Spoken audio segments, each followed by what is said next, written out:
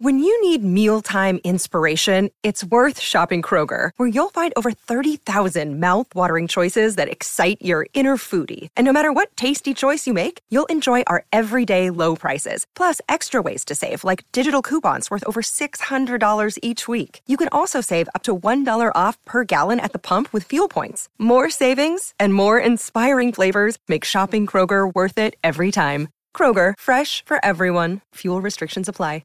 With threats to our nation waiting around every corner, adaptability is more important than ever. When conditions change without notice, quick strategic thinking is crucial. And with obstacles consistently impending, determination is essential in overcoming them. It's this willingness, decisiveness, and resilience that sets Marines apart. With our fighting spirit, we don't just fight battles, we win them. Marines are the constant our nation counts on to fight the unknown. And through adaptable problem solving, we do just that. Learn more at marines.com.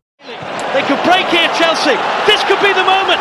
Frank Lampard for Chelsea. It's Carvalho to his right. Lampard for the title. Lampard! It's 2-0. It's Chelsea's championship. And 50 years of waiting have come to an end. Lampard comes out to Essien. Oh my goodness. Classic counter-attack. It's Didier Drogba. And now get down the middle. Drogba goes. Scores. Stretch it. Mix it on Manny. Stretch it. Chelsea 2. Arsenal 0. And Didier Drogba has. Drogba in the centre. McCoy just came from the ground and went forward. Now going back madness. None of it can go deep. Stretch it. Mix it on Manny. This one must have came from.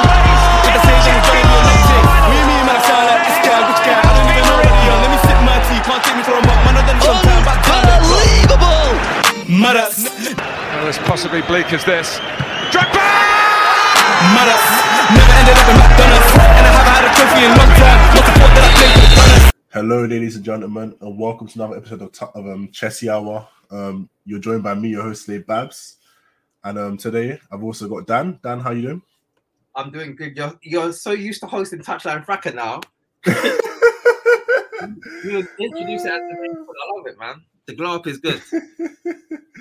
Yeah, and obviously, guys, as you know, we're doing our 11s, across the Chessy Hour team, and obviously today is Dan's turn, so we'll be going through Dan's team. Hopefully, I can tear it apart a bit, put a bit of doubt in his mind, and let's see where his head's at, as as some would say. Yeah. I've been giving it out, so you have to be harsh. You know what I'm saying? And listen, you can be as harsh as you want. Don't worry, I can take it. Yeah, I know, man. I know you're made of tough skin. Yeah, so, Dan, before we go into it, so what have you thought of the news, with Chelsea this week in terms of the links? Any of them interested you? Any of the links? Influence in this 11. So I did this 11. I can't remember what day I've done it, but I haven't looked at it for a while. And even now I'm looking at it, I'm thinking, damn, maybe it's going to get tarnished. But in terms of the links, I know we were linked with the Lit today. Apparently, he's put in a transfer request, I'm hearing. Apparently, Chelsea are showing big interest. I know that I think he was the one. It was either him or De Jong, where apparently Tuchel cried when he missed out on him. It might have been De Jong, but I know that it was De Jong, yeah, apparently, yeah. Yeah, he wanted both of them. And the thing is with Tuchel, and we've seen that at Chelsea, like whenever we sign a player, first thing he starts talking about is their attitude and their character. And I remember hearing the Lit? I think he done a speech as well to either Ajax or like the Dutch team, and so he's supposed to be this captain, leader, legend figure. So apparently Tuchel's liked him for ages, and we've been linked with him since Tuchel's taken charge. It hasn't been constant links, but reoccurringly links have come up about the Lit. So it wouldn't surprise me if he was Tuchel's first choice. And I know that apparently, obviously, news this week, Marina's gone, and it seems premature. It felt like Marina and Bruce Buck were supposed to be around for a while, just lingering, but apparently it's been kind of terminated, cut short, and Todd Bowley's just gonna do everything. And I think that makes sense, really and truly, because you don't want your first season to have the excuses, well, I didn't do it. You know what I'm saying? It would be good for him to get in the hot seat. And so whatever happens, at least he feels like he's done his best. and Marine is still going to be around as an advisor, apparently, which is good because obviously someone that's coming in from outside the football network, I feel like that can be scary. It can be scary for a number of reasons. Number one, obviously, you just haven't built the relationships with all of these other guys that you're supposed to be negotiating with. You don't necessarily know their ticks. You don't know them that well. So you're almost entering into uncharted waters. Now, obviously, we know he's come from another sport. So again, there's still that space there of the fact that he's not new to this completely. But I feel people shouldn't underestimate the fact that this is a different domain. There's going to be things that are nuances that are specific to football that he could get caught out on. I'll give you an example. Just obviously that people talk about, oh, he's come from this sport, that sport. Different sports are different. You know what I'm saying? You might be at your peak. In one sport, it might make sense to spend big money on someone that's 28. In football, like we've just seen that with Lukaku, probably not. When I look at the top most expensive signings, I think if you look at it now compared to where it was about 20 years ago, it was filled with old people. But now you're actually seeing people are spending big money on younger players in football. And that's just the market kind of reaffirming that actually you might buy Dembele when he's 21, he might be injury prone, etc., etc. But at least now, I know he's going on a free, but there's still a strong market for Dembele. Sancho's just flopped for United, but there's still some time to work it out. With Lukaku flopping at Chelsea, that issue has to be sorted now because there's no time. And so obviously those type of things he might learn. I'm sure that he's going to have the ear of other people, but I just wanted to kind of reaffirm the fact that there's nuances to football and he's going to be it seems like maybe even the sole negotiator. So that's going to be interesting to see how it plays out. Will he have the right people around him? When Roman came in, the first thing he did was seek out Hiddink. He sought out the Visser. That's how he built that relationship.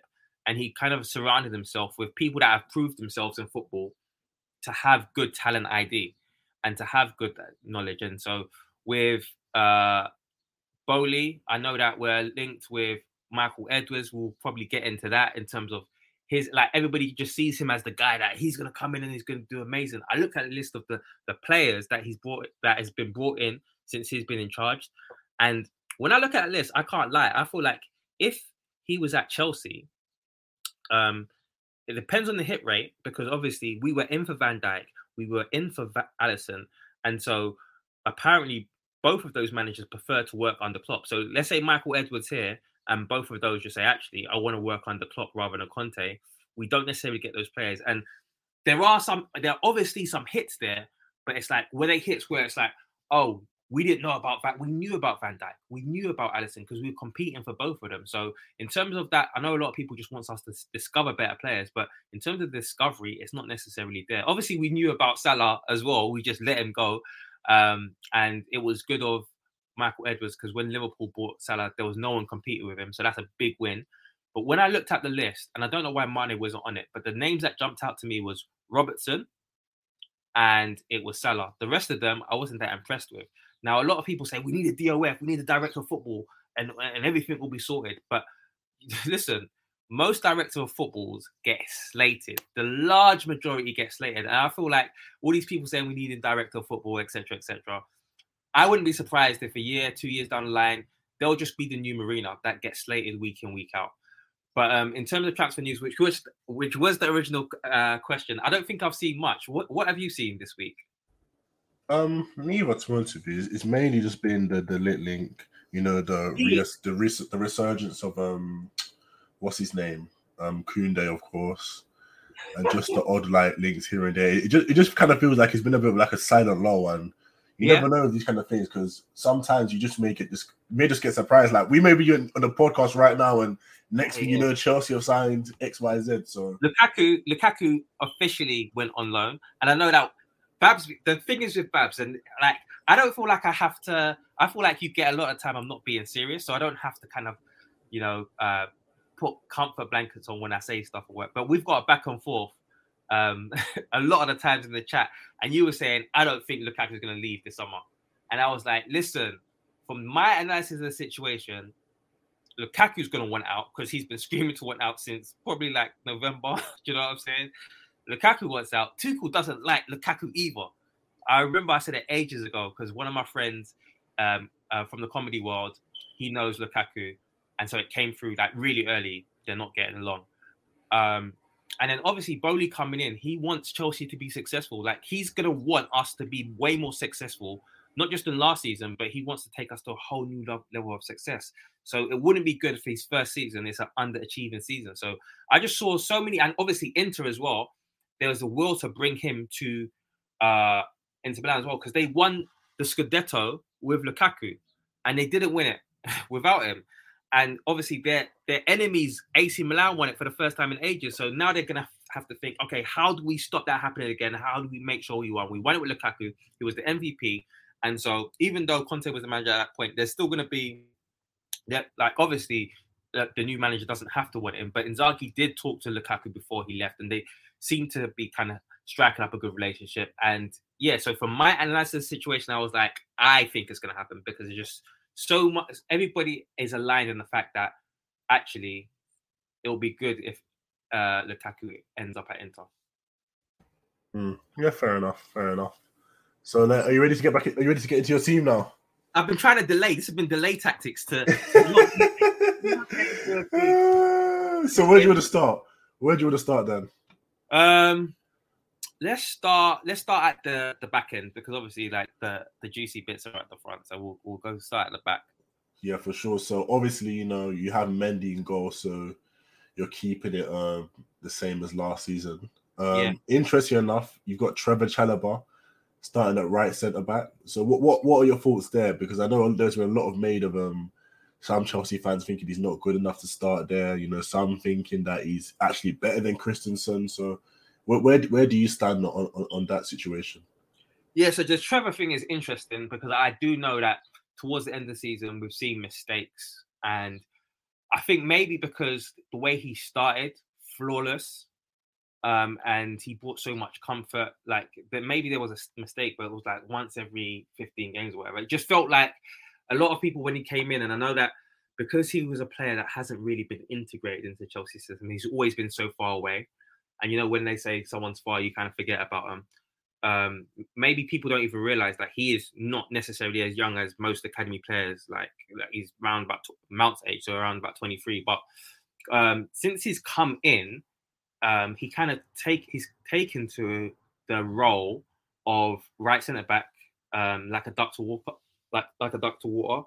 Given the fact that he played DM last season as well, but so obviously he's come in, played right centre back, and I think people sometimes it's so easy to forget the level of quality for a large part of the season that he provided. Now we've seen KDB, Salah, right? Both of these players up for all of these individual awards this season. Did they have full seasons of consistent, amazing, every game, amazing performances? No, they didn't. And I feel like I really want to re-emphasize this point because a lot of these players say, oh, you're consistent. You're not consistent. You're inconsistent when you're young, and you grow to a point where now you're a world-class player and therefore you're consistent. But the way that I see it is most players are not consistent. Even Eden Hazard, a lot of his best seasons for us, it hasn't been from the beginning to the end an amazing season. It's been, okay, a large chunk of the season, good performances that has made a difference for us. And so when I look at Trevor's performance in the season, I think he's had an insane season.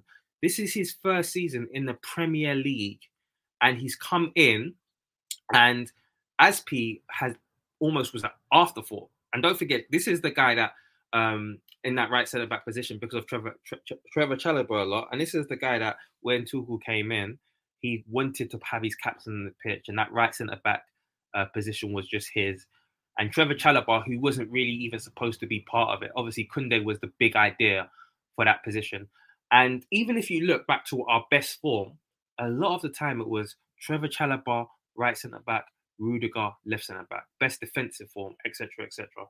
And so I just think for a large part of the season, he was amazing. Yes, in his first season, he wasn't perfect. So kill him. But I was so impressed. And just when I look at what he offers, in terms of speed, in terms of how comfortable he is on the ball, in terms of, obviously, he's got the physique for the aerial ability, but also good at shooting. Do you know what I'm saying? Scored headers, scored with his feet, threat from corners, The way, especially in this 3-4-3 formation, I think it's so important that our wide centre backs can travel up with the ball, because otherwise there's a disconnect in terms of getting the ball from the wide centre backs to the wing backs, and obviously that's so important for us. And that sometimes you can cut off passing lanes, but if the player has the ability to dribble forward as well, it just makes us so much more dynamic. And I just think our best football last season came with Trevor, right centre back. Now I know that Tuchel kind of lost some faith in him, and I think that's okay. Like, you know what I'm saying? In his first season, he wasn't 9 out of 10 all the way through, but I definitely think he was one of our best players. And so for me, I'm happy with Trevor Chalobah, right centre back. Yeah, fair enough. I can't really, criticize that pick. I'm a fan of the player. Another academy boy. So it's always good to see him starting for Chelsea, game in, game out. Obviously, he did have that period where I personally don't think it even was a down period. I just think it was a period where Tuchel just took him out of the team for a while, and I wasn't really sure as to why. Even with the mistakes part that a lot of fans have been saying, it's similar to what I said last week in terms of like attitude to like the academy players versus senior players, whereby a senior player can have a couple bad games and it won't really be like a thing of like, they're this style, the other. But if it's an academy players like, they're not ready, they're inconsistent, they're too young, it becomes all these like different excuses. Whereby I just don't know why there's that difference there. I don't think that's true though. I think we've seen it just in general. So like when I remember Tuchel did it with Havertz, a lot of people like asking, "Where's Havertz? Where's Havertz? Where's Havertz?" And then sometimes people were asking, "Oh, Tuchel favours Jorginho over Kante. Where's Kante? Where's Kante? Even though he's fit." Or... No, I'm also talking about the consistency part. Like when people say that somebody's error prone, like I feel like I don't think Trevor is as error prone as people were saying. I just think he just had like one down period here and there. Yeah, but to be fair, like I remember he made a couple of errors, and it's like everybody makes errors. But then he brought back and he would make errors again. And so I think he did make errors, but then like you said, other players make errors too. Rudiger's made some errors. Thiago Silva's made some errors. And don't forget, this is his first season in the Premier League. So, I think sometimes there's a little bit where it was kind of blown out of proportion. But at the same time, I don't want to hide away from the fact that he did make errors. And I think it's fine that Tuchel took him out. I think it's fine. Yeah, definitely. And talking about Thiago Silva, his central centre-back, do you want to give the listeners an insight into your choice there? Yeah, so I've got Koulibaly. I haven't got Thiago Silva. And so, again, this is just our 11. So I don't even necessarily want to focus too much on the supporting cast. We're not focusing on that. I just want to get into why you don't trust Thiago Silva anymore. I don't trust Thiago Silva. I trust Thiago. I trust Thiago Silva the most, but at the same time, another year, 38, I don't want to have to rely on Thiago Silva. So I want another option there. Obviously, if he's fine, that's cool. But with Thiago Silva, he's got a 1-year contract. Again, it's just like last year. We just don't know. It's almost like I'm waiting to see. I don't want to preempt that he's going to just, fall off a cliff. But I think at this age, every single season, you have to go in thinking, okay, then it might be the year where, he slows down. And so I think at this age, it makes sense to have someone there just in case everything goes to pot for Thiago Silva, because he's been so important for us. And so, yeah, with Thiago Silva, again, I think he was my player of the season. And I was happy he got a new contract. Everyone saying move on, all that. I think it's garbage. I actually went into transition to the coaching team as well. So Thiago Silva, nothing but love for Thiago Silva. But I don't have him as my middle centre-back. Fair enough. I'm not sure about the coaching part, but I guess that's a conversation for another day. No, I think you can see it. So he's got. I think it's. Hey, I personally can't see it, but yeah, I guess maybe you're in the back group, Dan. Maybe I'm not. I don't know, man. Maybe no. When I say you, I'm also. There's 3 people here. There's the audience too, and so like some of you can see it. But what I'm saying with Thiago Silva, just the dedication off the pitch to football. I feel like a lot of time with expertise, it's about, okay, how much time are you willing to put into it? And do you have the passion for it? And he has that passion for it. He's obviously got the background in football, but that's like something that most footballers have. But he has the passion to learn. But also, one of the reasons why I said I'd like him to transition into coaching is, but I feel like another way where you can kind of expedite the process into becoming or expedite the process to become a top coach is if you work with another top coach, and so you can see how it's done. And obviously, I believe Tuchel's a top coach, so I think it'll be great for him to spend some time in a coaching team with Tuchel, not as a player. So it's transitioning to be that coaching team. And I think that'll be a good first step. And then leave Tuchel, go to somewhere, do youth football, whatever. But I think I can see a good progression for him into the managerial thing. We'll see. Babs, we'll see. Well, it's we need an Excel document to kind of, document our docs. We've got a lot of these things that we disagree on, and I like to follow them, but we'll see. We'll add that to the doc. To be honest, more often than not, I don't really disagree. I just like pulling your leg and seeing what your process is. Fuck all that shit, man. I'm sorry for swearing. That just makes you disengage. That just makes I'm not even gonna have conversations with you. In fact, put over. Oh man, talking about over, obviously, Rudiger did leaving a massive gap in the left centre back position. So who have you gone with over there to replace that? Not just his ability, but his character on off the pitch. So we haven't covered the sweeper position, but I can go to the left centre back position, and I've got Gader for. Sorry, I keep on saying Gader Fofana.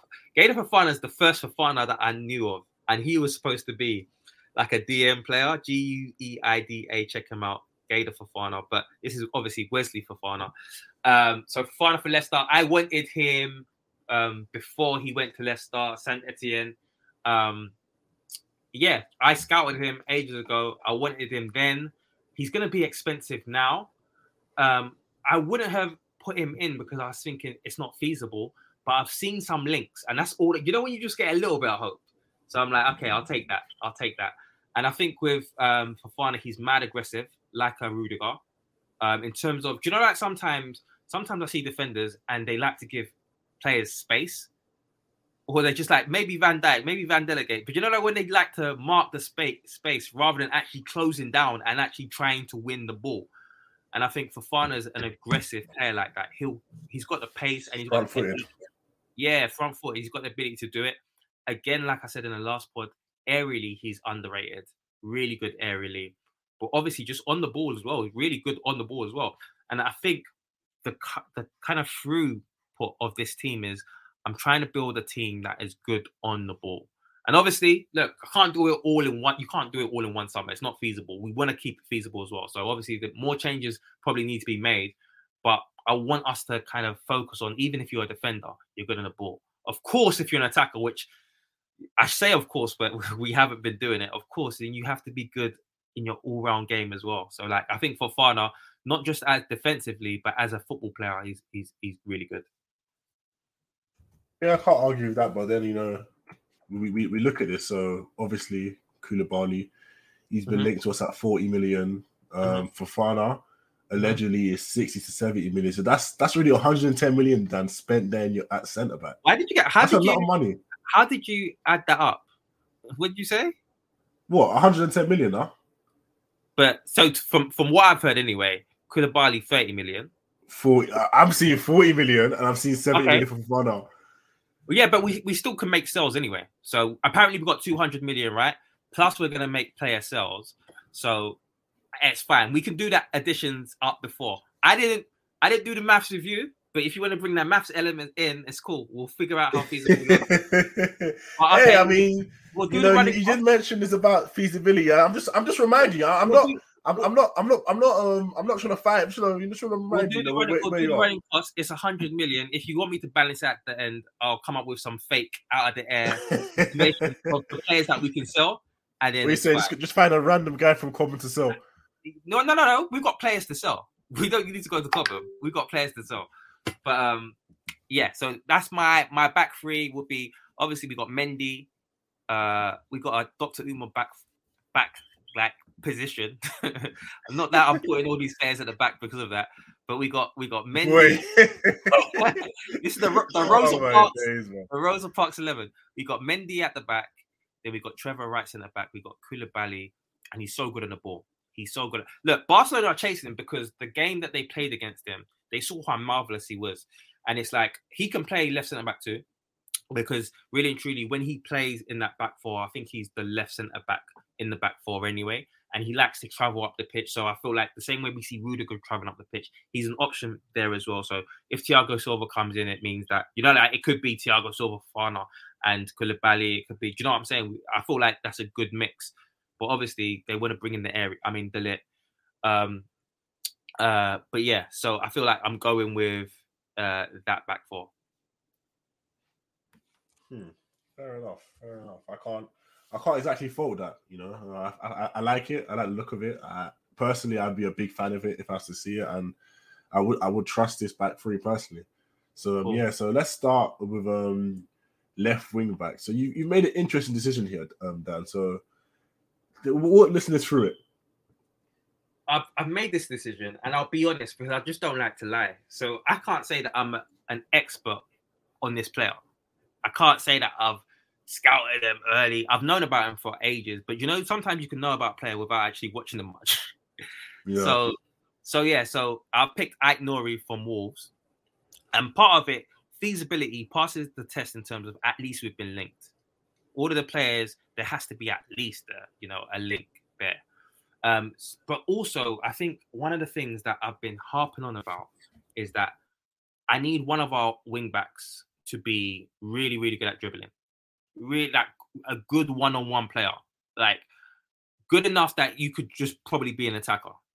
Because I feel like a lot of the times, the ball comes to our wing backs. I feel like they're the out ball a lot in terms of us transitioning.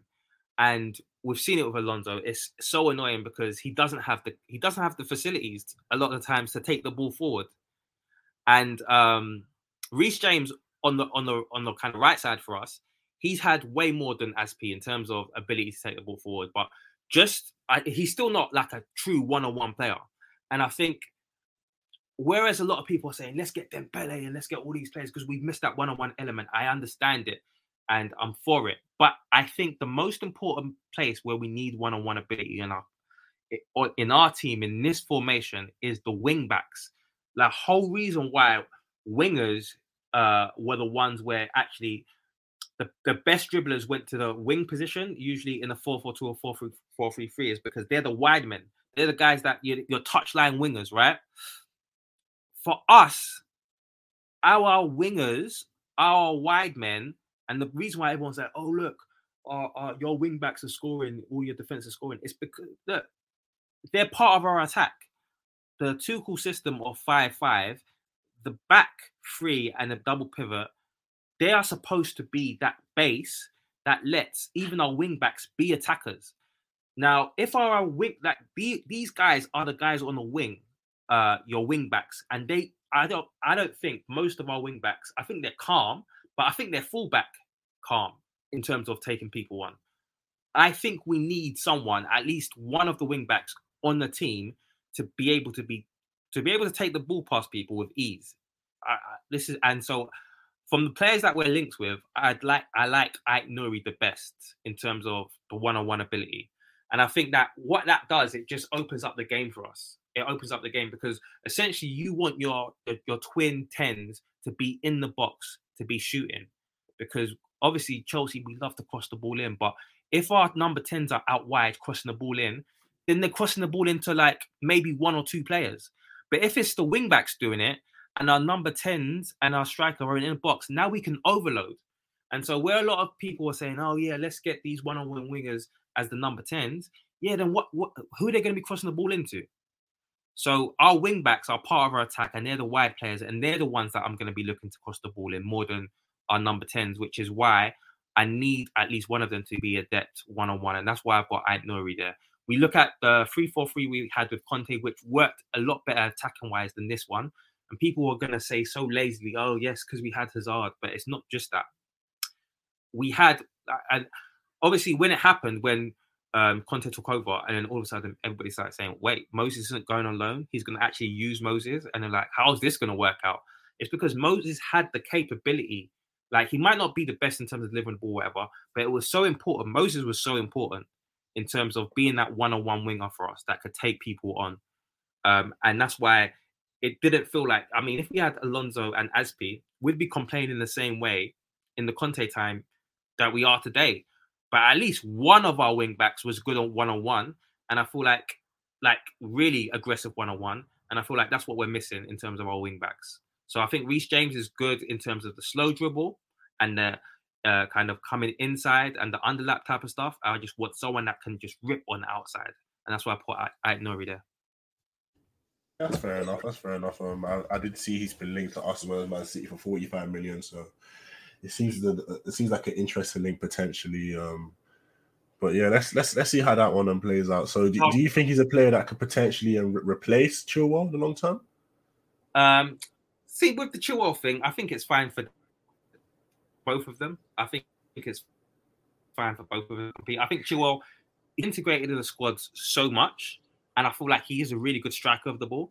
And so this is not a type of thing where it's like I don't want to see Chilwell again, etc. But I just think both of them can be used.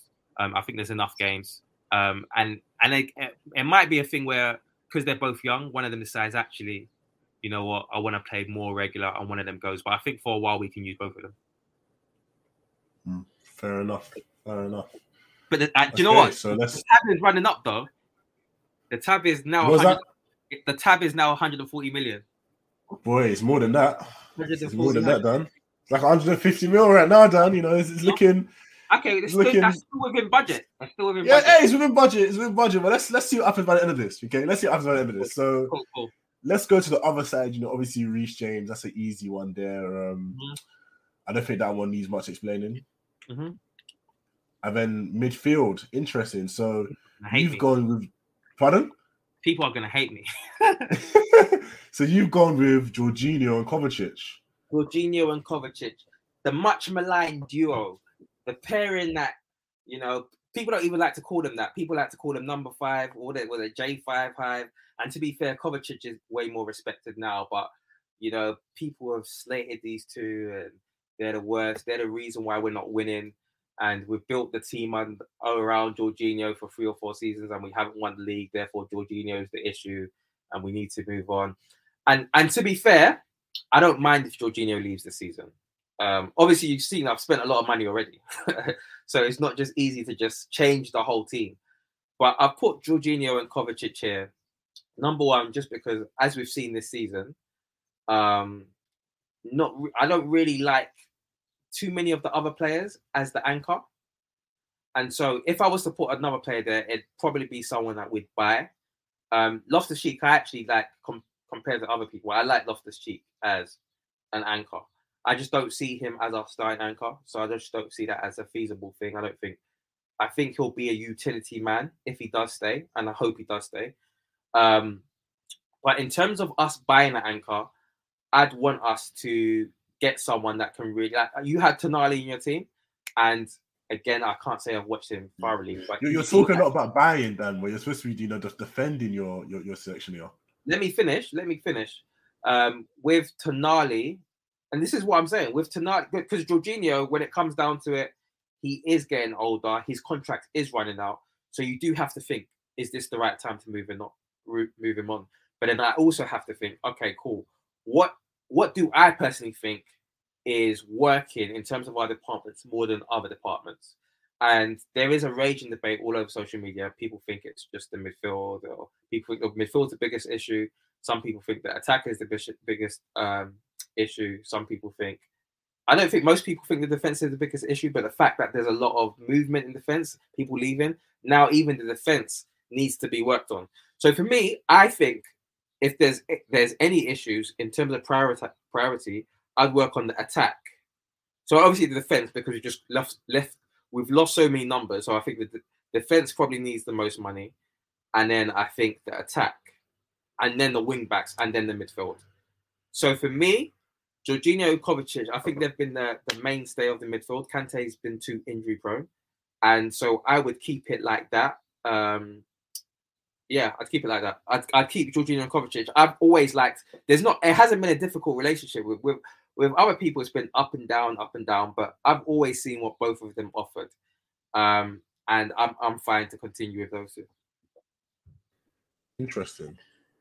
So you do mention them injury prone there, and obviously last week you did admit that you've seen that Kovacic has been a lot more injury prone of reason. So Is that a problem? I don't think is that a problem for. But let me finish. And not just that, but if you look again at last season, I do believe Kante did play more minutes than Kovacic. So yeah, but it's an interesting one. This is just the first 11, so it's not like we have to play with this first 11 all the way through. But I think with Kovacic, actually, I don't think it's a new thing. I think obviously the first season when he was here, it wasn't forced, but he shared the position with Barkley, so he didn't play, most of the games. And then since then, there's been a period of the season where he's been out with injury, but it hasn't. Like, he's still been an amazing player for us, and so like Kovacic there, even if he has a injury next season, then there'll be players to deputize. You know what? That's fair. So Jorginho and Kovacic, interesting midfield choice. So let's see how that potentially works. So let's get into the interesting part now. So the attack. Yes. I feel like this is where a lot of people have, I feel like you've put this out already into the open. A lot of people have been. Yeah, a lot of people have been going back and forth with you about this. So let's not go with the new guy first, but let's start with the right hand side. So Mount. Mm-hmm. So talk me through putting Mount on the right hand side. Yeah, I got criticised by BCT, and it was like Mount over Pulisic, and I'm like, boy, just drop the shit, man. Just drop it with Pulisic. So I saw today that they even might want to use him as a bargaining tool for the lit, but with Pulisic, I'm not in either camp in terms of people that hate him or that people that love him. I think even this season, he didn't really play that many games, but I think he was our most potent player, goal scoring wise. And listen, don't get it twisted. There's some games where I was watching Pulisic where I was like, it's horrible, just horrible. But I appreciate the games where he is the difference maker. So I still think that there's a player there for someone, but like, this is someone that wants to play consistently. And if I look at Pulisic, would I want him to be a consistent player for us next season and bank it on him? And the answer is no. I think we can upgrade. And so even though Pulisic, most people see him as a left option, but I'm just saying, someone said Mount over Pulisic. I'm like, yeah, Mount over Pulisic, because number one, let's not get twisted. This is a realistic level. Mount, unless he's injured, is realistically going to be a first team player. Even if you don't rate him, that you have to be realistic. And I also think we have to build the attack around Mount. Now, when I say have to, it's a bit strong. But the reason why I feel like we're almost like stuck doing it. So like, even if Mount wasn't a good player, at this point, it feels like we're stuck. The reason why is because when it comes down to, you can't ignore the fact his relationship with the fan base, with a lot of the fan base. So like, even if a bid comes in for us to like sell Mount and then get, I don't know, whoever people want, Dembele, etc., like, you can't just throw away that connection that he's got with the fans. I'm sorry. He's built a connection with the fans, and so he's important to the team. But he's also clearly important to the manager. Tuchel rates him, and Tuchel's been picking him, and so he's going to play. Now, the way that I'm putting this team together, I can't just dismiss that. But also, you just have to give him credit for the fact that he got double figure goals and assists in a season. Like, yes, he had the most consistency to do it, and yes, to be fair, he did score a hat trick, etc. So I feel like, even though he got double digits, it's like, I feel like it's still probably similar amount of games scored in. But there were a lot of games where he would get a goal and an assist. And people are going to talk about, oh, it's against lower opposition. Well, I always say this: if it's that easy against lower opposition, then everybody should be doing it. For me personally, I like to stick to kind of the realism. And to be fair, I think Mount's shooting is important too. Like, it can get better, but I feel like we miss a lot of people in attack that have a little bit of greed about them, want to be the guy to score the goal. And I look around, and obviously Kane is that player and Salah is that player. Now, Mount is that player for us, but he doesn't have the numbers of the other guys that are like that. But again, he's still at the beginning of his career. So for me, there's hope that hopefully the numbers can continue to come the numbers can continue to come. But I feel like it just makes sense to build around Mount. And the reason why it makes sense to build around Mount is because we just have to be realistic. Last couple of, since he's come back from loan, he's been one of the players that has played the most. So when I'm thinking about an attack, I have to think about, okay, this player is definitely going to play, it looks like. So how do we then build around that and make it work? Interesting.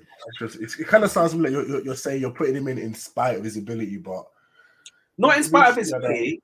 It's part of it is realism, because when it comes down to it, can we improve on Mount? Yes, we can. I believe we can. But at the same time, it's like.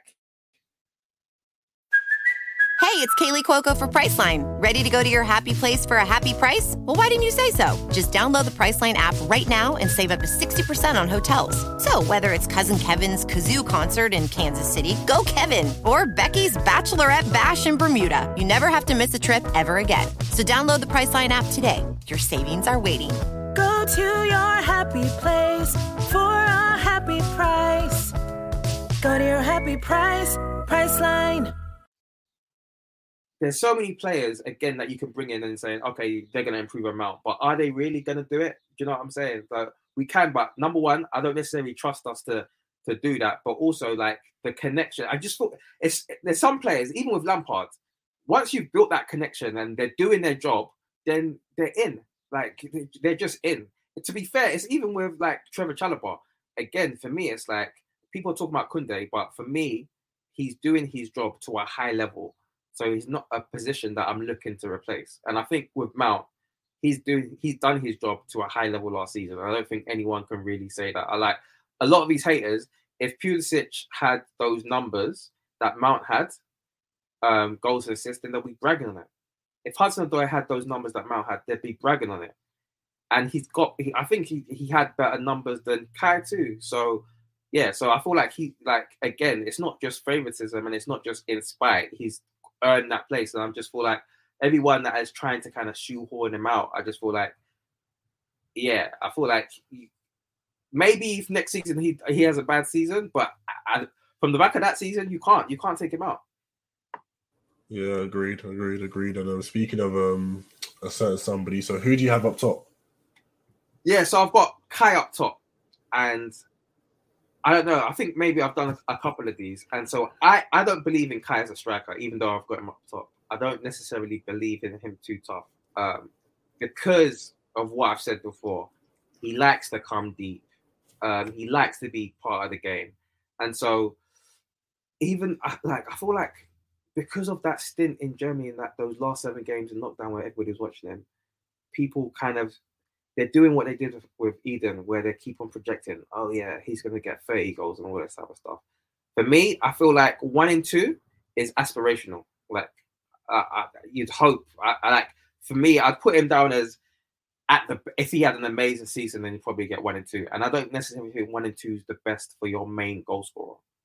And so one of the reasons why I've got Kai here is you've seen already, I've spent a lot of money already. So it's not just easy to replace. But I think that away from the goals, Kai does a lot for us.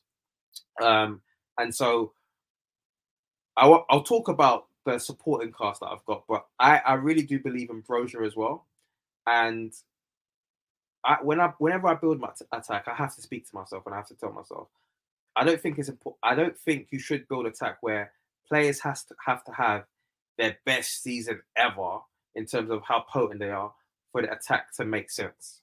And so putting this attack together, I don't think, I think Kai, the most he's got is something like 12. And that's in 12, that was in, and I'm talking about non-penalty goals. I think that was in Germany. I think this season, I'm not sure if you know the stats, Babs. He got 8 goals in how many starts?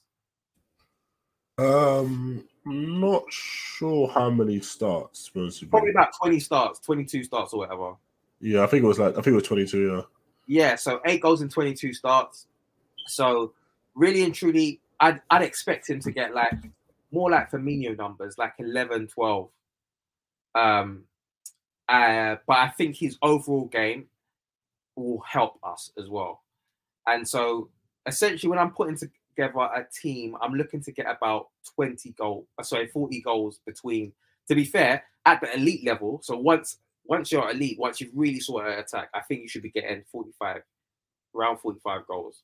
But what I'm trying to do is I'm trying to build a young attack, because we saw when we brought in Lukaku, like I think we did this with Torres and I hated it, because at that point they wanted to build a new attack. We were linked with Neymar. It was horrible. It's 2011, and they were trying to build a new attack because Drogba and Nelka Malouda was old. We had Sturridge, and we bought him, and then they wanted to buy Neymar too. But then also their idea at the time, they floated it, was Neymar, Torres, and Sturridge. So Neymar left, Sturridge right, and then Torres through the middle. And the idea was they bought Torres seeing him as the experienced guy, because Neymar and Sturridge was young. And they was like, oh, you need an experienced guy. I'm like, you don't. I'm sorry. I feel like with Lukaku as well, they looked around and said, oh, Chelsea got a lot of young attackers. They just need someone experienced that can do the job and that's ready and that has, you know what I'm saying, proven. They love that word, proven. And so they brought in the proven Torres and he flopped. Just like we brought in the proven Werner, flopped. Brought in the proven Lukaku, flopped. And then the last striker that we had before Werner was Tammy. He wasn't proven at all, not at the top level. Scored 5 goals for Swansea. And what did he do? He did well. He didn't do great, but he did better than these guys. So this whole like, oh, we need someone that's experienced. That shit hasn't worked for us. I'm sorry. And so when I look at even like Ferguson got rid of Van Nistelrooy and said, no, I'm going to rock with the young ones. I'm going to build attack with Cristiano and Rooney. Then brought in Tevez, another young one. Like, and that was fine. And look, Cristiano needed time to develop into a goal scorer. Rooney as well, again, wasn't necessarily a goal scorer, but one of the things with Chelsea, and we keep on doing it over and over again, because we have the money, we shit our pants, and then we just look for numbers, and we try to bring in numbers, but numbers don't translate.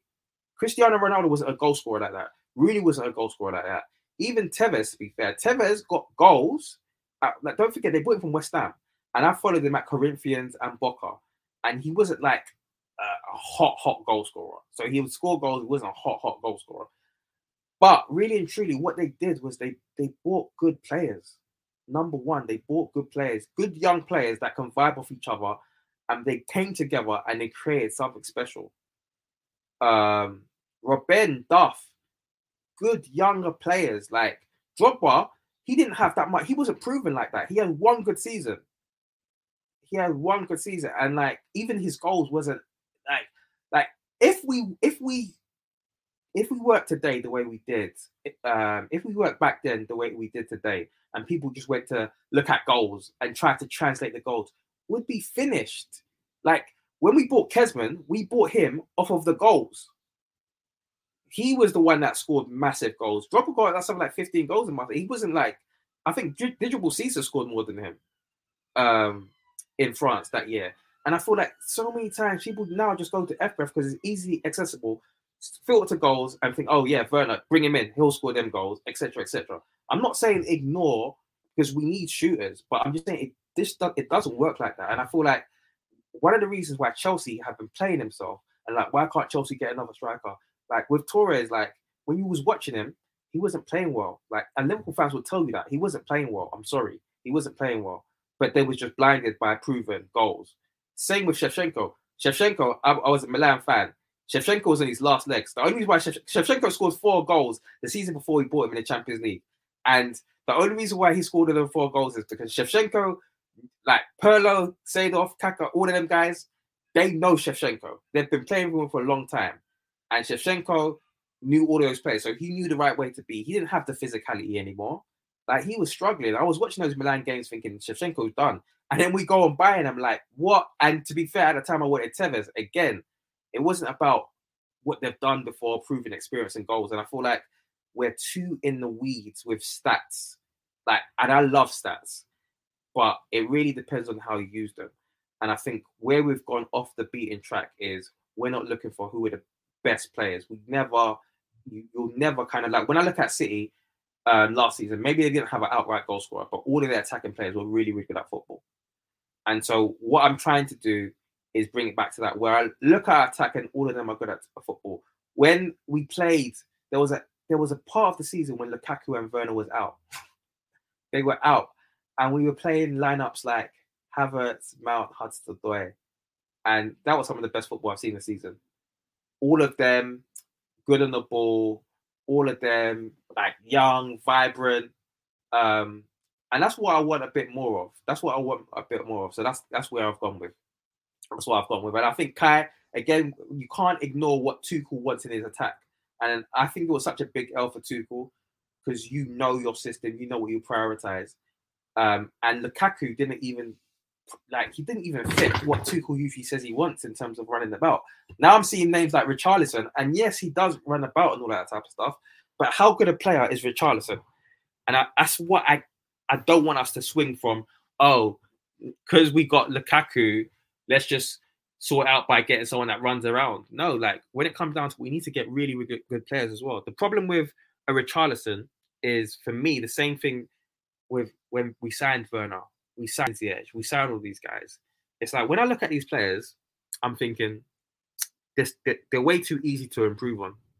They're way too easy to improve on. I'm going to be jealous of most of the other big clubs because they're going to have a better player than Richarlison. And Richarlison, listen, Richarlison can do well because I feel like he fits Tuchel's kind of, running around and doing that. But Havertz does that too. So, yeah, I've gone with Kai. I would rather you stick with Kai rather than buy Richarlison. Fair enough. I'm not going to argue that. I'm not the biggest fan of him. I'm never going to say I'm not a fan of him at all. Richarlison. I don't want to see that guy at my club. It's just not the type of football I appreciate watching, and it's just not something I want to see. Like, it will be my worst nightmare having to watch him and Werner play together. I really don't want to see that, man. I think Werner, again, we'll see, but I think Werner might be out. So hopefully, man. Hopefully. Yeah, hopefully. It really depends if we can move him, but I feel like there's a war for him to go. And then also, what I'd just say is Broja. I really believe in Broja as well. Whoa. It's starting 11s, Dan. It's starting 11s. I don't see Broja in your starting 11. Yeah, it's starting 11s, which is fine. But this isn't about it's not even about 11. I'm just saying that I don't get when we're linked with Richarlison. And they're saying that, he fits Tuchel's side. Broja fits. So I just don't understand why you'd sell a Broja and bring in Richarlison. It don't make no fucking sense. And I really believe in Broja. I think it'll be so stupid if Chelsea sell him.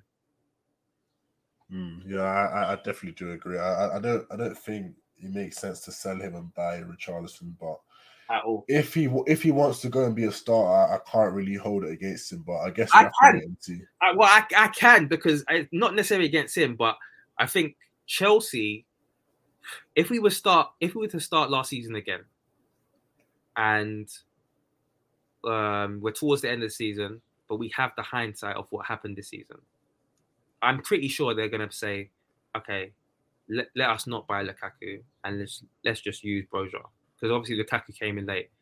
They'd probably say, let's just go with Broja and Kai, right? So then, if from what you've seen of Broja on loan, you'd be happy to say, okay, let's just go with Broja and Kai. Then why again would you do something this season where you're like, actually, let's let Broja go? Because when it comes down to it, anyone that's new can flop again. Or they could come in and they could get injured again. So I just don't understand why... I don't understand this kind of whole loaning or selling. It doesn't make any sense to me. I'm sorry. Yeah, I think that's fair. So, obviously, we've gone through the 10 of players. You've got Mendy. Just to remind you, the listeners, we've got Mendy, Trevor Chalobah, Koulibaly, Fofana, Reece James, Jorginho, Kovacic, Ait-Nouri, Mount, and Kai Havertz. So, Dan, who makes up your 11th man? Final man, João Felix, left centre forward, João Felix. Interesting. So obviously, we're already up to like 140, 150 million. So talk to me why João Felix is unfeasible and why you think he's the man to take our attack to the next level. So first and foremost, the interesting thing is, I know that we signed Havertz under Lampard, that we was linked with him first when Eden was leaving. He was one of the people that was earmarked for the Eden replacement. And you can see why. I'm sure now you can see why. This was way back in 2000, was it 2018 or whatever, or was it 2019-20? So like, yeah, so like it was 2018 to 19 because we already knew that Eden was going to be leaving, and so we were scouting some young talents, and allegedly at the time we were looking for someone that could replace that. So actually, Havertz was one of the reasons. One of the reasons why we started to scout Havertz. He was seen because they really wanted to get a young phenom, like we did when we bought Eden. And João Felix was, from the rumors anyway, top of the list. Now the thing is, the issue that season was João Felix then just had an amazing season, went on to score 19 goals, but also shined in the Europa, and so everybody was interested in him. Now, obviously, he went in an inflated move. I couldn't believe how much Atletico spent on him, and he went to Atletico Madrid. And a lot of people say it would be a bad move because of Simeone. But to be fair, like sometimes, whereas some people kind of think it's good that sometimes players move to like a city straight away, and if it goes well for them, sometimes adversity is good, especially for talented young players, because when you look at like a Neymar, for instance, and Neymar he spent a lot of time in Brazil, even though we were linked with him in 2011, like I said. He spent longer there, and I think it's good. Sometimes I feel like getting to the top too quickly is bad for young talents, and I think adversity is good as well, because that's where you grow even more. And so whereas a lot of people saw the move to Atletico, it's like, oh, it's going to be hard for him, it's going to be difficult, etc., etc. Yes, you've gone from someone that won the Golden Ball to now people are even questioning if you're good. But a lot of the time you get growth in those areas. And I think going from the Portuguese league to the Spanish league, working under a manager that's going to demand a hell of a lot from you, like Simeone, maybe it doesn't work out amazing at Atletico, but I think that kind of helps because, again, sometimes when you have a player that's already supposed to be amazing, etc., they don't have that chip on their shoulder where they've got something to prove. So João Felix has been at Atletico Madrid, and what people like to do, again, because they like to go to these sites and just look at the total numbers and then just pretend like they've watched the performances, and so they know everything, and they're looking at him, oh, he hasn't scored double figures and all this type of stuff, and therefore he's not as good as people make out. But he hasn't really started that many games that you'd expect for this amount of a signing, this how expensive it was. Season to season, he hasn't started that many games, but he has produced, I'd say, especially in the recent season. He's actually, for the time he's been on the pitch, he's been potent. But again, like, I don't necessarily want to focus on what the stats says, because I feel like you can get played by the stats. What I'd say about João Felix, and I was interested, I think I knew him early, like even before the hype. The way his shots, he's got a hard shot on him. For someone that was so small, when I'm thinking now back to when he's at Benfica, I couldn't believe how much power he could get in his shots. And I think one of the things we've missed when I look at our team now, it's like, who is really like someone that can take power shots that are dangerous? Because when I look at it, I'm thinking like Ziyech is too much of a volume shooter. Like, they go everywhere. Do you know what I'm saying? One of them is amazing, but generally they go everywhere. And then Mount, I feel like with Mount, he's the closest we have to someone that kind of shoots from range with a bit of power, but it's still kind of more kind of volume. It's not. But I feel like João Felix, like his shots, obviously not all of them, because some could go flying, but I feel like he's got good shots from range. And I like that about him. But then I like the ingenuity, and I've been saying this over and over again. Like, this isn't necessarily assists. It's not key passes. This is about doing a moment of magic, maybe a nutmeg, maybe a flick, maybe a turn that just causes everything to go in disarray. And like, there's not that many players that have that. And this is one of the reasons why he was identified like as an Eden Hazard replacement. He's got that magic. When people talk about, oh, the game's too robotic, it's because when you watch the game, when you watch the game, it was like pass there and then the player passes there. That's not, if the player's going to do exactly what I thought that should happen, that's not ingenuity. You know, everybody's going to expect the ball to go there. Whereas a João Felix, again, he's got so much trickery, and I feel like that kind of brings the game into disarray. So when I looked at the Chelsea team and I say what's missing, I believe we miss someone that more people that are shooters, and João Felix is a shooter. I believe we miss, again, someone with that ingenuity that I talked about. But I also believe we missed like an attacking playmaker type. Someone where when we had Eden, it's like, get the ball to Eden. He's going to make something happen. And I think João Felix can be like that for us as well. But also, when we bought Kai Havertz, I was the one banging on about, and I know people talked about Ziyech being that guy. I was like, listen, if we buy Kai, like we need to buy an attacking playmaker. We need to have an attacker. Because I was saying currently, Barkley's the only one. And I got tarnished with it so many times. And it was like, oh, you believe in Barkley? Well, Havertz is going to come in and be that. I'm like, you don't understand the player that Havertz is. He's not that player.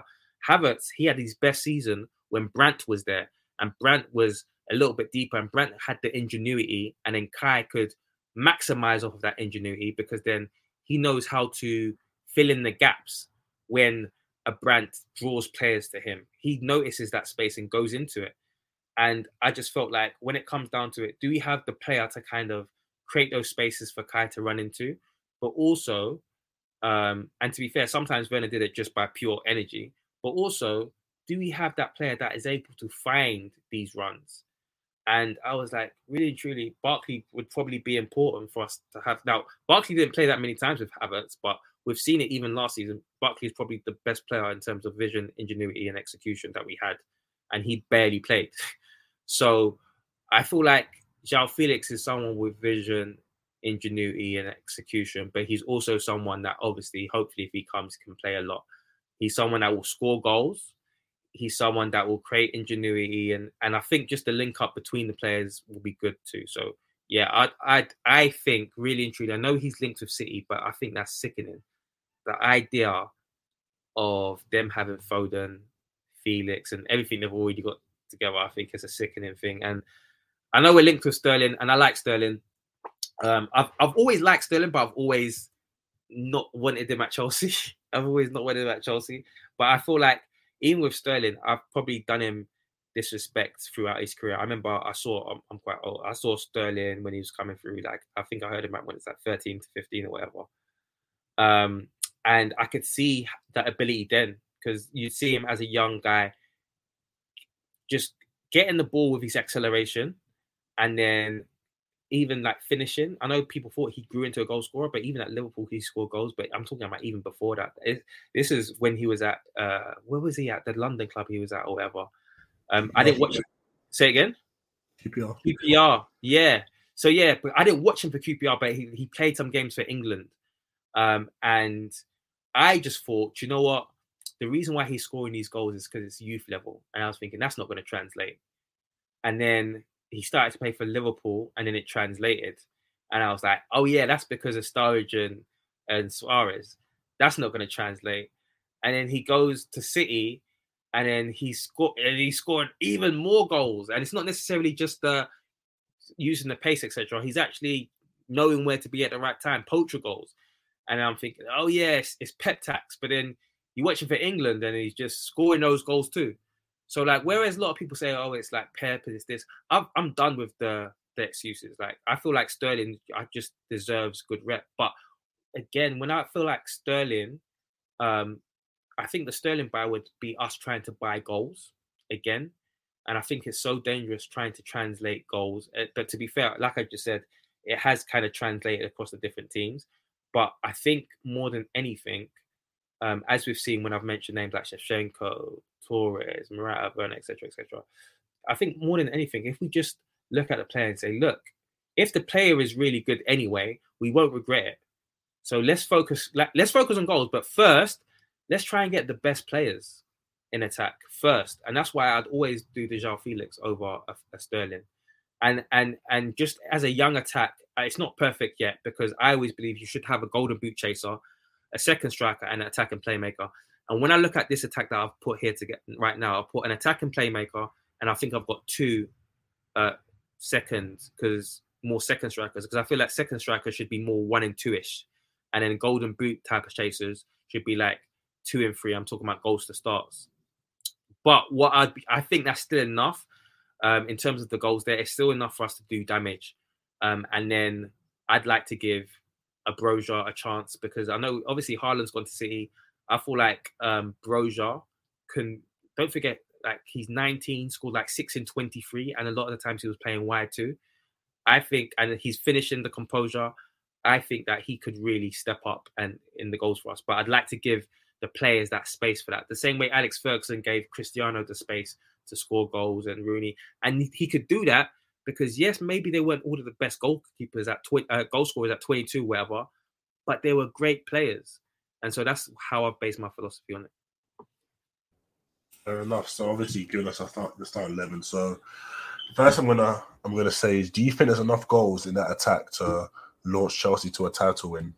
Yeah, there is enough goals in the attack to do a title win, but it's not gonna. It depends. Do you know what I'm saying? Like, because even this season, really and truly, we scored a lot of goals. We scored a lot of goals, and I believe that we can score more goals with this attack. So I believe there's enough there, but it's still not what I'd see as a perfect attack. I still feel like there's got to be growth from the players, but at the same time, I still think we can win with this. So you think we could win the Premier League with this start 11? 100%. It doesn't sound like you believe that, Dan. No, I don't know. No. You genuinely believe we can win the Premier League with this start 11? 100,000%. We can win it with the start 11, but it's not like guaranteed. I'd be more happier with someone that is a golden boot chaser that I can rely on week in, week out to score. That's not to say, like, again, I feel like you have to understand the difference between what I'm saying. I'm not saying that attack is perfect, but again, it's a young attack, and buying the João Felix as a piece, I feel like that's what I'm concentrating for this season. I'm going to give Broja a chance. Personally, I need to see him at Chelsea. And again, we're just talking about starting 11, but I've always said this for ages. You can't have too many attackers. So I'd sell so many. I'd make sure Pulisic's gone. I'd make sure Werner's gone. I'd make sure Ziyech's gone. And I'd keep it to a tight 5 for the attack. Because of all of the reasons I'm sure you've heard me say before. And then maybe a Val to kind of supplement as a young player, like as the project young player. But 100% it can win an attack. It's just like we've seen with City, to be fair. They didn't really have an outright goal scorer and they won the league. Now, they've obviously brought Haaland to take it to the next level. So I'm not saying that this can be taken to another level. But yeah, 100% with Felix, Kaya, Mount, Reece James, Ait-Nouri. I think that's 5 good attackers, dangerous attackers. We've got one-on-one ability with Ait-Nouri. Reece James himself shoots like a horse, like Tuchel says. And obviously with the wing-backs, we hopefully get more goals too. I like the back. And the good thing about us, and this is not necessarily tied to my team now, but so far with Tuchel, he came in midway through the season and immediately we built a strong base. And then a player like Trevor comes in pre-season and immediately he kind of slots in. So with defense, I'm hoping, even though we have to make a lot of changes, I'm hoping we can kind of build a good base. And I've always been a fan of our midfielders. I know that a lot of people hate the midfield. I've always been a fan of our midfield, and we've got other people like Conor Gallagher coming back. I think for me personally, up front, we need better footballers. I'm sorry. We haven't had good footballers up front. And to be fair, even though we've had good footballers up front, sometimes they don't always play together. There's always like someone with like a Werner or a Havertz or someone like Pulisic, who I think he's good on the ball, but he doesn't get involved too much. And so I like players that get involved, that are active, etc., etc. And I feel like I think Felix Kyle Mount will be sick. I think he'll be sick. Right. So we look at Liverpool. They scored 18 more goals than us. City 23 more goals than us. So how many goals are you expecting from this front three? From the front three altogether, I think probably around 35 to 40. 35 to 40. 35 to 40. And do you think that's enough to take us to a title, given City adding, the firepower in Haaland and what they've already got? It doesn't. Listen, as long as we beat our opposition, do you know what I'm saying? What if City's beating guys? Look, when it comes down to it, we still have to close the gap with City and Liverpool. So, if I could bring out Haaland, I would, you know what I'm saying? But we can't bring in a Haaland. So it's not necessarily that we're definitely going to win. I'm not going to lie and say we're definitely going to win the league with this. But when it comes down to it, I think this is the step in the right direction. And I think we can win the league with it because, again, when you look at last season, City had a better attack for us at the beginning of the season. Liverpool had a better attack than us at the beginning of the season. But the defensive resoluteness that we had was what was carrying us. And then we had to rely on Lukaku, who obviously wasn't getting in the games, but he had a few chances. So the idea that like really intrigued, I just think we didn't sustain ourselves. We had that injury period and the COVID and all that type of stuff. Like, it's not like we had the best attack then, but we were still able to be edge in front. And so we don't necessarily have to, that's not kind of how it works. Like, I remember for a long while, you'd say that actually, no, sorry, I was going to say something that doesn't really count. But essentially, for that half of the season, I think, even though we clearly had probably even worse attack than Man United, all that type of stuff, our base was good enough. And I think this is an improved attack than what we've had. And so, yeah, especially with the likes of Broja, I think, who's better than what we've had in terms of backup. Yeah, and I think João Felix is a game changer too, because I think that he addresses so many points. And obviously, if he's injured, I still believe in the likes of Hudson-Odoi as well. So yeah, I'm happy with attack. And do you know what? For me, it's just exciting. I feel like it's exciting. I think a lot of the times this last season, again, Hudson-Odoi, Mount, Havertz, you wouldn't look at that attack and say it's goals galore, but there were games where that was 7-0, 4-0 with that attack. And it's not necessarily because all of them were amazing shooters, but the gameplay was way more fluid and it opened spaces for our wing backs.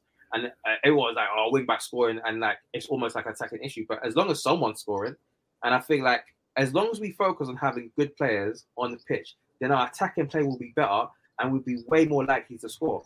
Whereas when the ball comes to Werner and he's head down and he's doing bullshit, or Pulisic, who isn't necessarily involved in the game as often, I feel like that's what's kind of holding us back. And hopefully what happens with this, when we've just got more pure ballers in our attack, is we are better in attack, and that leads to more goals. I think that's a fair enough point.